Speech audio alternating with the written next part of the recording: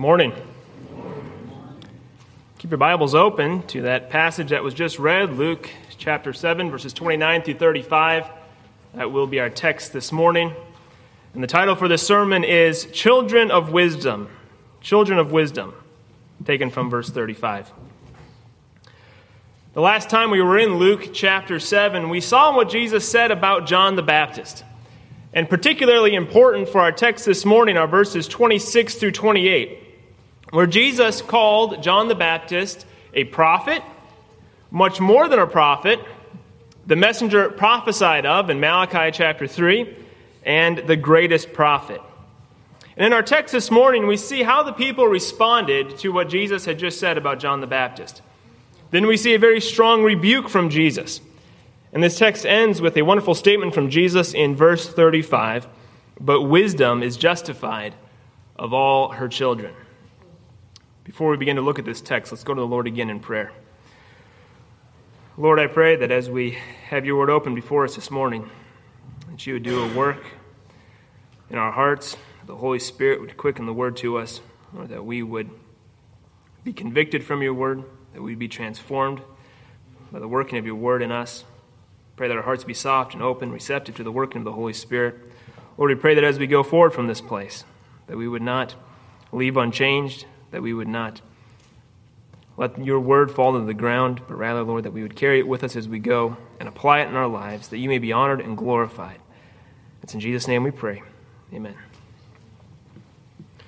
Well, first, let's look at the response of the people, beginning there in verse 29. And in verses 29 and 30, we're told of three groups of people and how they responded to what Jesus had just said about John the Baptist. And the first group is all the people. Beginning in verse 29, we're told, "And all the people that heard him." This is speaking of that general multitude that was following Jesus at this point in his ministry. And this group would have included people from Galilee and the surrounding regions, and would have been exclusively, or very nearly exclusively, Jewish. And the opinion among the common Jewish people of that time was that John the Baptist was a prophet. In Luke 20, verse 6, the chief priests and the scribes, they said, "The people are persuaded that John was a prophet." The people believed this. They believed that John was a prophet. The common people had accepted John and his ministry. The end of verse 29 tells us that they had been baptized with the baptism of John. And John's baptism was a baptism unto repentance. The people had responded to his call to repent in preparation for the coming Messiah. Verse 29 also tells us that this group justified God. They justified God.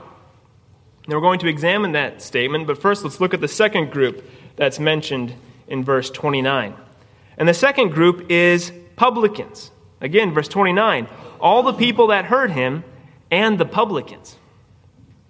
Now, the publicans were the tax collectors of the first century Roman world. Verse 29 specifically mentions publicans as a group separate from the general multitude. And why were they a separate group? We know that the publicans were particularly hated in first century Israel. We studied this in depth when we were in Luke chapter 5, when Jesus called Levi the publican to be one of his disciples. But to summarize, the publicans were hated because the Roman tax system was prone to corruption and was nearly universally abused. The common Jews believed that it was unlawful, that is, against the law of God, to pay taxes to the Romans, and thus publicans were seen as people who despised God's law. Jewish publicans were also seen as traitors, having sided with the occupiers, the Romans, instead of their own people, the Jews. And they may be mentioned separately in this text because though they were with that general multitude following Jesus at this time, they were still despised and shunned. Jewish publicans were also seen as one of the preeminent classes of sinners in first century Israel. They're sometimes used as a figure of the worst sort of sinner imaginable to the first century Jewish mind. Remember the parable that Jesus gave of the Pharisee praying in the temple. And he said, "God, I thank thee that I am not as other men are." And then listen to this list that he gives. Extortioners, unjust, adulterers, or even as this publican. And along with the general multitude, the publicans, this group that is viewed as the worst type of sinners, they also justified God. They justified God. What does it mean to justify God? To declare that God is just, that God is right, that God is true. This is a response of faith to the revelation of God. This is worship, the highest form of worship. Man freely confessing the truth, the goodness, and the righteousness of God. And if a response of faith to the revelation of God justifies God, then what does that mean about a response of unbelief? Unbelief is a form of blasphemy. It's refusing to give God the glory, the honor, the praise, the worship that He is due. We live in a postmodern world where people say things like, well, if you believe the gospel, and that means something to you, great. It doesn't mean anything to me. It doesn't make any difference if I believe it. It doesn't make any difference if you believe it. The gospel, the revelation of Jesus Christ, is how God has revealed Himself to humanity. A response of faith justifies God. A response of unbelief to the gospel heaps up for yourself further condemnation. The people and the publicans, they justified God. When God justifies a man, something changes in that man because he was not just before. And when man justifies God with a true confession from his heart that God is just, that God is right, that God is true, then once again something has changed. But it is not God. God is just, God is right, God is true. Whether you and I confess that or not, it doesn't make any difference to the intrinsic nature of God. But when a man truly justifies God, once again, it is man who has changed. It takes divine revelation to bring sinful man to a place where he justifies God. In our text, we are specifically told why the common people and the publicans justified God. The end of verse 29 tells us that they had been baptized with the baptism of John. Again, the baptism of John was an outward symbol of repentance. These people who justified God had heeded the call of John the Baptist to repent and to prepare themselves for the coming Messiah. They had accepted the ministry of John. They justified God. They were baptized with the baptism of John. Well, the third and final group that's mentioned in these verses is found in verse 30, the Pharisees and the lawyers. The Pharisees and the lawyers. These were the religious leaders of the time. Now, specifically, the Pharisees were a group that was zealous for the formal keeping of the law. The term Pharisees comes from an Aramaic word which means to separate. They were separated by their manner of life from the general public. They were known for their high level of discipline and their stringency as they sought to follow the law. And they were not so much concerned about the righteousness of any given action, but rather its formal correctness when measured against their understanding of the law. And they became formal, external, and mechanical in their religion. Their approach to the law did not lead to confession of sin and humility, but rather a proud self-righteousness. But because of their discipline and their separation from the common people by manner of life, they were admired and even held to be a standard of righteousness. In the Sermon on the Mount, Jesus addressed this. In the Sermon on the Mount, Jesus said, "For I say unto you, that except your righteousness shall exceed the righteousness of the scribes and Pharisees, you shall in no case enter into the kingdom of heaven." That's Matthew 5, verse 20. Now, Jesus was not teaching that they were righteous, but that is how they were viewed by the common people. And Jesus said, it isn't enough. Your righteousness has to exceed that. You have to do better than the Pharisees. Jesus routinely and strongly rebuked the Pharisees, called them hypocrites. This is the entire theme of Matthew chapter 23. 7 times in that chapter, Jesus said, "Woe unto you, scribes and Pharisees, hypocrites." That's who the Pharisees were. Now let's look at the lawyers. This word is fairly common in Luke's gospel. He uses it 6 times. It's used once in Matthew and twice in Paul's epistle to Titus. But this term lawyer is interchangeable with a much more common term that we find in the Gospels, scribe. Scribe. The lawyers or the scribes, they had various roles in Israel that varied from the teaching of the law in the local synagogues to copying the scriptures to writing legal documents to serving in the Sanhedrin. A lawyer could be a Pharisee, though not all lawyers were Pharisees. But like the Pharisees, they were far more concerned about their appearance before men than their righteousness before God. And thus they were often rebuked by Jesus along with the Pharisees. Now in our text this morning, in verse 30, the Pharisees and lawyers are mentioned together, and we're told that they rejected the counsel of God against themselves. They rejected the counsel of God against themselves.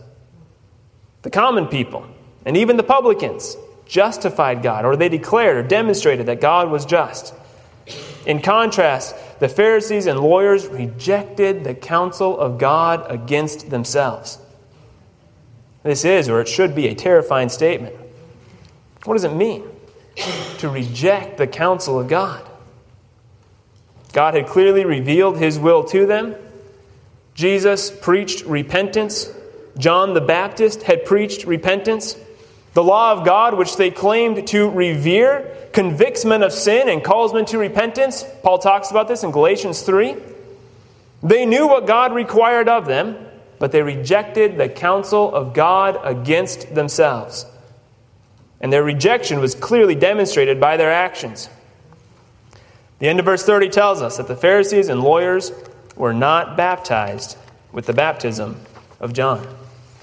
They did not repent. God called them to repentance, but they hardened their hearts and they continued on in their sin. So here we have the common people and even the publicans who had accepted the ministry of John the Baptist. But the Pharisees and the lawyers, they rejected the counsel of God against themselves. And at first glance, this appears to bring reproach upon the gospel of Jesus Christ. John the Baptist, who had come to prepare the way for the Messiah. Jesus, who was the Messiah. In their ministry, they seem to only be able to gather the common people.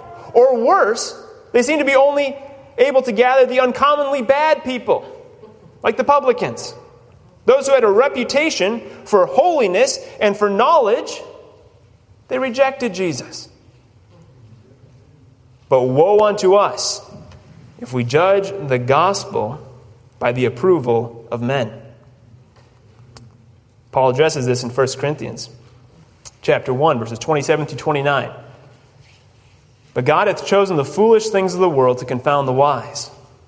God hath chosen the weak things of the world to confound the things which are mighty, and base things of the world, and things which are despised hath God chosen, yea, and things which are not, to bring to naught things that are. To what end? Why has God done this? That no flesh should glory in His presence. The foolishness of God is wiser than men. The weakness of God is stronger than men. And the true gospel demands humility. The gospel of Jesus Christ leaves no room for man to glory in himself. And those who place their confidence in men, in man's ability to be righteous, to satisfy God on their own, they will never humble themselves as the gospel demands, and thus they reject the gospel of Jesus Christ. And this was the position of the Pharisees and the lawyers in our text. Jesus rebuked them because of their rejection. In verses 31 through 35, Jesus delivered a strong rebuke. Jesus began this rebuke in verse 31 with the question, "Whereunto then shall I liken the men of this generation? And to what are they like?" Well, who was Jesus rebuking? The men of this generation. And it's clear from the context that Jesus was specifically rebuking those who had claimed to reject the ministry of John the Baptist because he was too ascetic, and who went on to reject the ministry of Jesus because they claimed his life was too loose, too lavish. They had taken a hypocritical position, and Jesus rebuked them for it. Jesus compared them to petulant children in verse 32. They are like unto children sitting in the marketplace, and calling one to another, and saying, We have piped unto you, and you have not danced. We have mourned to you, and you have not wept. The picture Jesus gives here is of whiny children who will not be satisfied. They are not getting their way, they're not getting what they want, and they're not happy about it. We piped for you, and you did not dance. We mourned for you, and you did not weep. Why aren't you happy? Why aren't you sad? They can't be satisfied. And when children act this way, we understand. They're young, they're immature. It takes patience and child training and discipline to help children mature beyond this sort of behavior. But Jesus was not talking about child training. He was illustrating the attitude of the men of his generation. Grown men, the Pharisees and the lawyers, religious leaders, people who knew better. And Jesus said, you're acting like children, and not well-behaved children. And in case there was any question about what Jesus was referring to, he told them directly in verses 33 and 34. Look at verse 33. For John the Baptist came neither eating bread nor drinking wine, and you say he has a devil. Again, John the Baptist, he led a very ascetic life. He lived in the wilderness. He wore rough clothing. And in particular, Jesus draws attention to his diet. He did not eat bread or drink wine. Rather, he ate the food found in the wilderness where he had his ministry. Matthew chapter 3, verse 4 tells us that he ate a diet of locusts and wild honey. And how did the religious leaders respond to the ascetic life of John the Baptist? They looked at it and they said, he has a devil. They did not like John's message. They did not like John's ministry. They did not like John's methods. And they rejected the counsel of God delivered to them through God's prophet John. In their sin, in their blindness, in their hardness of heart, they said of John, he has a devil. He's demon-possessed. Did John have a devil? Was he demon-possessed? No. In fact, the exact opposite is true. John had the Holy Spirit upon him as a prophet of God. Yet his ministry was rejected because men love darkness because their deeds are evil. This is the nature of man. This is the power of sin, the hold that it has upon men. The religious leaders had rejected John the Baptist and called him demon-possessed because of his manner of life, or at least that's what they claimed. His life was too ascetic to please them. Well, what about Jesus? Look at verse 34. The Son of Man, there's Jesus referring to himself, the Son of Man is come, eating and drinking, and ye say, Behold, a gluttonous man and a winebibber, a friend of publicans and sinners. Unlike John, here comes Jesus, and Jesus came eating and drinking. John ministered in the wilderness, and Jesus, he ministered in both the wilderness and in cities. Jesus wore nice clothing. When he was in populated areas, Jesus often went to weddings and to feasts. Several times when he was in the wilderness, he miraculously provided good food for his followers. Jesus ate normal and even fine, good quality food. If some had truly been offended by John's ascetic lifestyle, then certainly they would be pleased with the lifestyle that Jesus led. Whew, man, John the Baptist. That's a hard life that he leads. That's too harsh. But thankfully, we see in the life of Jesus that there's some liberty here. But no. Like petulant children who cannot be satisfied, they criticized Jesus at this point as well. They called Jesus a gluttonous man and a winebibber, a friend of publicans and sinners. This account is the only time these words are used in the New Testament, gluttonous and winebibber. Our text and the parallel account of this event in Matthew 11, verse 19, are the only time these words are used, and they're used as an accusation against Jesus Christ. They said of Jesus, he's gluttonous. He eats too much. He's a winebibber. He drinks too much. And then they go on to make this accusation. He is a friend of publicans and sinners. A friend of publicans and sinners. If you believe that you can attain righteousness on your own, and that you have attained some degree of righteousness on your own, then you will look down your nose on those you deem to be unrighteous. They have not worked as hard as you. They are not as committed as you. They are not as serious as you. They are not as religious as you. They are not as good as you. And you will shun them because you believe that they are sinners and you are righteous. This is what the Pharisees and the lawyers did. This is how they lived. And when they saw the life of Jesus, they said, boy, he must not be a good man, because look at the company he keeps. He is a friend of publicans and sinners. But in reality, Jesus Christ was the only person in all of history who was ever in the situation that the Pharisees and lawyers thought they were in. He was the only person who has ever lived who was perfectly righteous and surrounded by sinners. And what did Jesus do? Praise God, he was a friend to sinners. He lived among us. He ministered to us. And he died for us. Never have sinners known such a friend. This accusation against Jesus, far from dishonoring him, will be a point of honor and praise and glory to God for all of eternity. Now, the Pharisees and the lawyers, they claimed to reject John because he was too ascetic. They claimed to reject Jesus because he was too loose and liberal in his life. But the reality is, as Paul talks about in Romans 1, verses 21 and 22, when they knew God, they glorified him not as God. Neither were thankful, but became vain in their imaginations, and their foolish heart was darkened. Professing themselves to be wise, they became fools. And this comparison that we see between the lives of Jesus and John the Baptist, it demonstrates the goodness of God, the long-suffering nature of God, and God's mercy towards sinners. Consider this. What lawful method has God not used to draw sinners? Has God delivered warnings?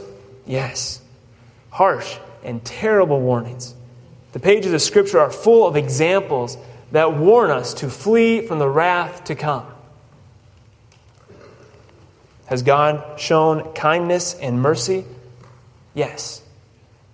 Every day that God suffers this sinful world to go on is a demonstration of mercy and patience beyond our comprehension.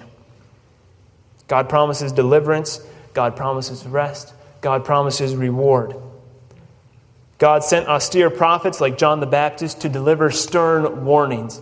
God sent his only begotten Son, Jesus Christ, who came eating and drinking and was a friend of sinners. But what does sinful man do with the goodness of God?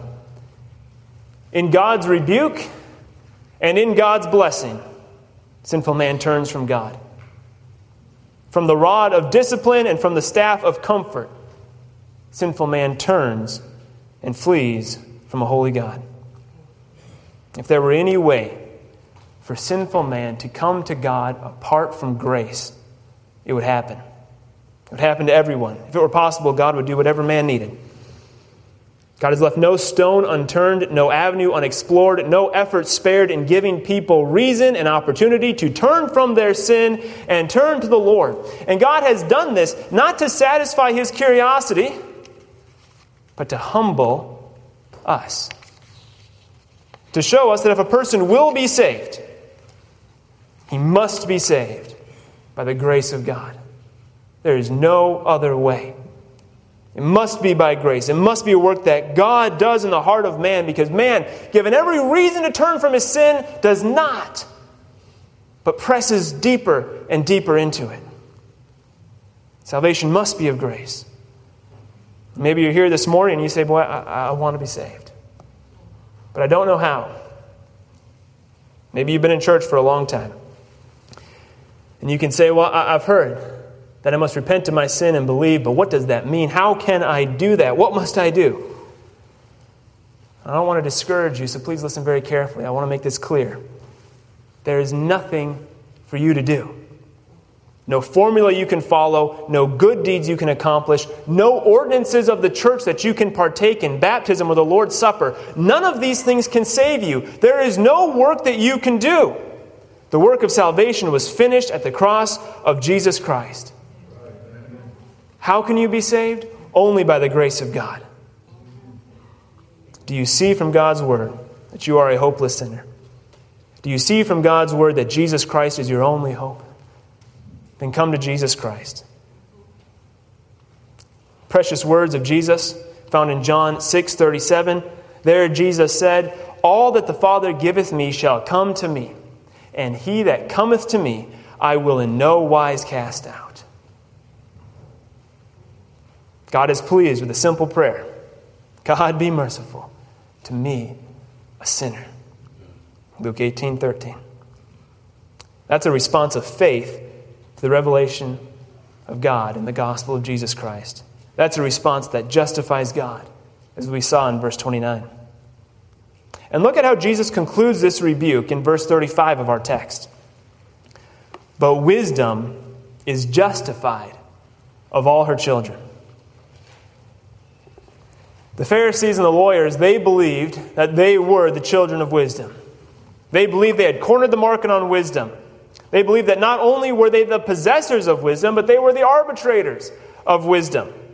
Listen to this exchange that's found in John chapter 7, verses 45 through 49.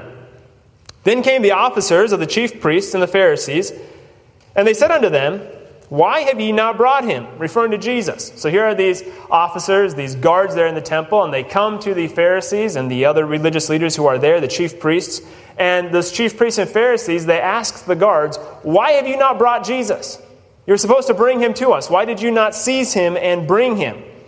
And the officers answered, "Never man spake like this man." We've never heard anyone talk like Jesus talks. We've never heard anyone say the sort of things that Jesus is saying. Then answered the Pharisees, "Are you also deceived?" And then listen to this. Here's what they said. "Have any of the rulers or of the Pharisees believed on him? But this people," referring to the common people, "this people who knoweth not the law are cursed." And so their claim was that the people who were generally positive toward the ministry of Jesus at that time, their claim was that they only were receptive toward Jesus because they did not know the law as well as they did, the religious leaders. Again, they said, "The people who knoweth not the law are cursed. We have wisdom, and they do not." And in their so-called wisdom, they rejected both John the Baptist and Jesus Christ. But though the wisdom of God be slandered and maligned and abused, it cannot be defiled, it cannot be rendered ineffective, and it cannot be stopped. The wisdom of God is seen as foolishness by the world.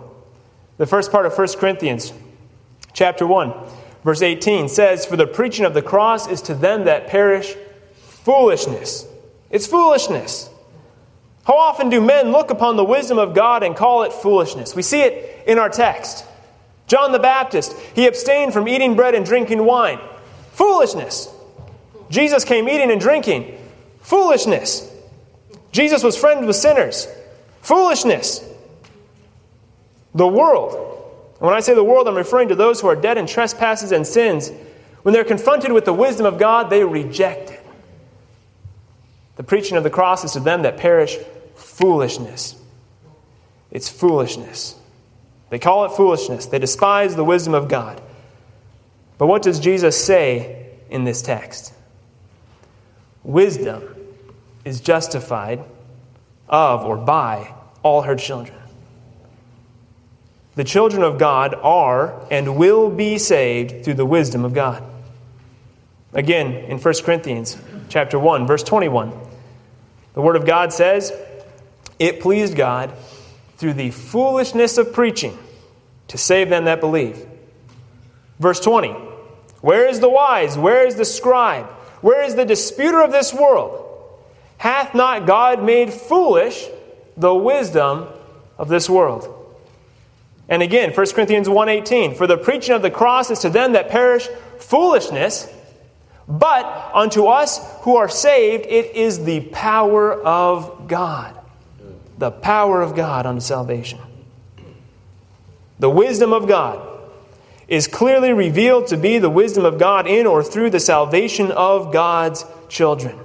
And notice that word all that's found there in verse 35. All her children. All God's children will be saved. And although some resist the wisdom of God, like the Pharisees and lawyers in this text, they will not stop the wisdom of God from perfectly accomplishing all that God has intended for it to accomplish. God's work of salvation will not be stopped. It cannot be stopped. And any accusation that's made against God's plan of salvation is shown to be hollow and baseless as God's wisdom is revealed in the salvation of His people. And God is glorified in this. How is the wisdom of the gospel demonstrated? How is it proven? Not by logic and reasoning, not by man's labor or man's wisdom, but the power of God working through the gospel to bring about the salvation of God's people. And Jesus says, wisdom is justified of all her children. Are you a child of wisdom? Have you been born again? Are you saved? If you can say yes, then it is only by the grace of God. It's not a result of any work that you have done, but of grace that God has provided through Jesus Christ. And as believers, as we leave, we need to leave with two key areas of application from this text. First, rejoice in the salvation God has provided. How wide is God's mercy? How deep is His love? How great is His wisdom? How marvelous are His works? And the greatest manifestation of all these things that we can see is our salvation. He has saved us for His glory. Justify God in your salvation. Praise Him, honor Him, glorify Him, rejoice in the salvation that God has provided. And then second, live your life in such a way as to not bring shame and reproach upon the name of Jesus Christ. If you are a Christian, you are a child of God, made so by the power and wisdom of God. And your testimony, your salvation, it testifies of the power and wisdom of God. And as we live our lives, may our confession match the confession found in Galatians 2:20. I am crucified with Christ. That always be at the forefront of our minds. I am crucified with Christ. I died in Christ. Nevertheless I live, yet not I, but Christ liveth in me. And the life which I now live in the flesh, I live by faith in the Son of God, who loveth me and gave Himself for me. By the grace of God, may we measure every action, every thought, every attitude in our hearts by the salvation that God has worked on our behalf. If I do this thing, will it glorify God who has redeemed me? Or will it bring reproach upon the name of Jesus Christ? Jesus told those who had rejected the gospel, who had hardened their hearts towards the gospel, He told them that wisdom is justified of all her children. God's wisdom is demonstrated in the salvation of His people. If you're saved, your salvation demonstrates the wisdom and the power of God. Woe unto us if we bring reproach upon the name of Jesus Christ by the way we live our lives. Let's go to the Lord in prayer. Lord, we thank You for Your word. We thank You for what is revealed here as Jesus responded to the men of His generation. And Lord, may we not consider these things flippantly. Lord, may we be in awe and in wonder at the salvation You have brought, at Your revelation. Lord, I pray if there's anyone here who is not a Christian, that they would be convicted. As we see in this text, Your goodness in warning us of judgment to come, Your goodness in providing a way of salvation. Lord, may we not continue on hard-hearted. May we not blaspheme You with the response of unbelief, but to a work of grace in our hearts, we pray, Lord. Draw those here to salvation. And Lord, we pray that if we are in Christ, that we would be in awe and in wonder at the salvation that you have brought, and realizing that none of this stands upon our work, but upon the finished work of Jesus Christ. And Lord, as we go forward and lead our lives, Lord, help us to keep in mind that we are representatives, giving testimony to the world of the wisdom and the power of God. May we be mindful of this as we go out into our lives. It's in Jesus' name we pray. Amen.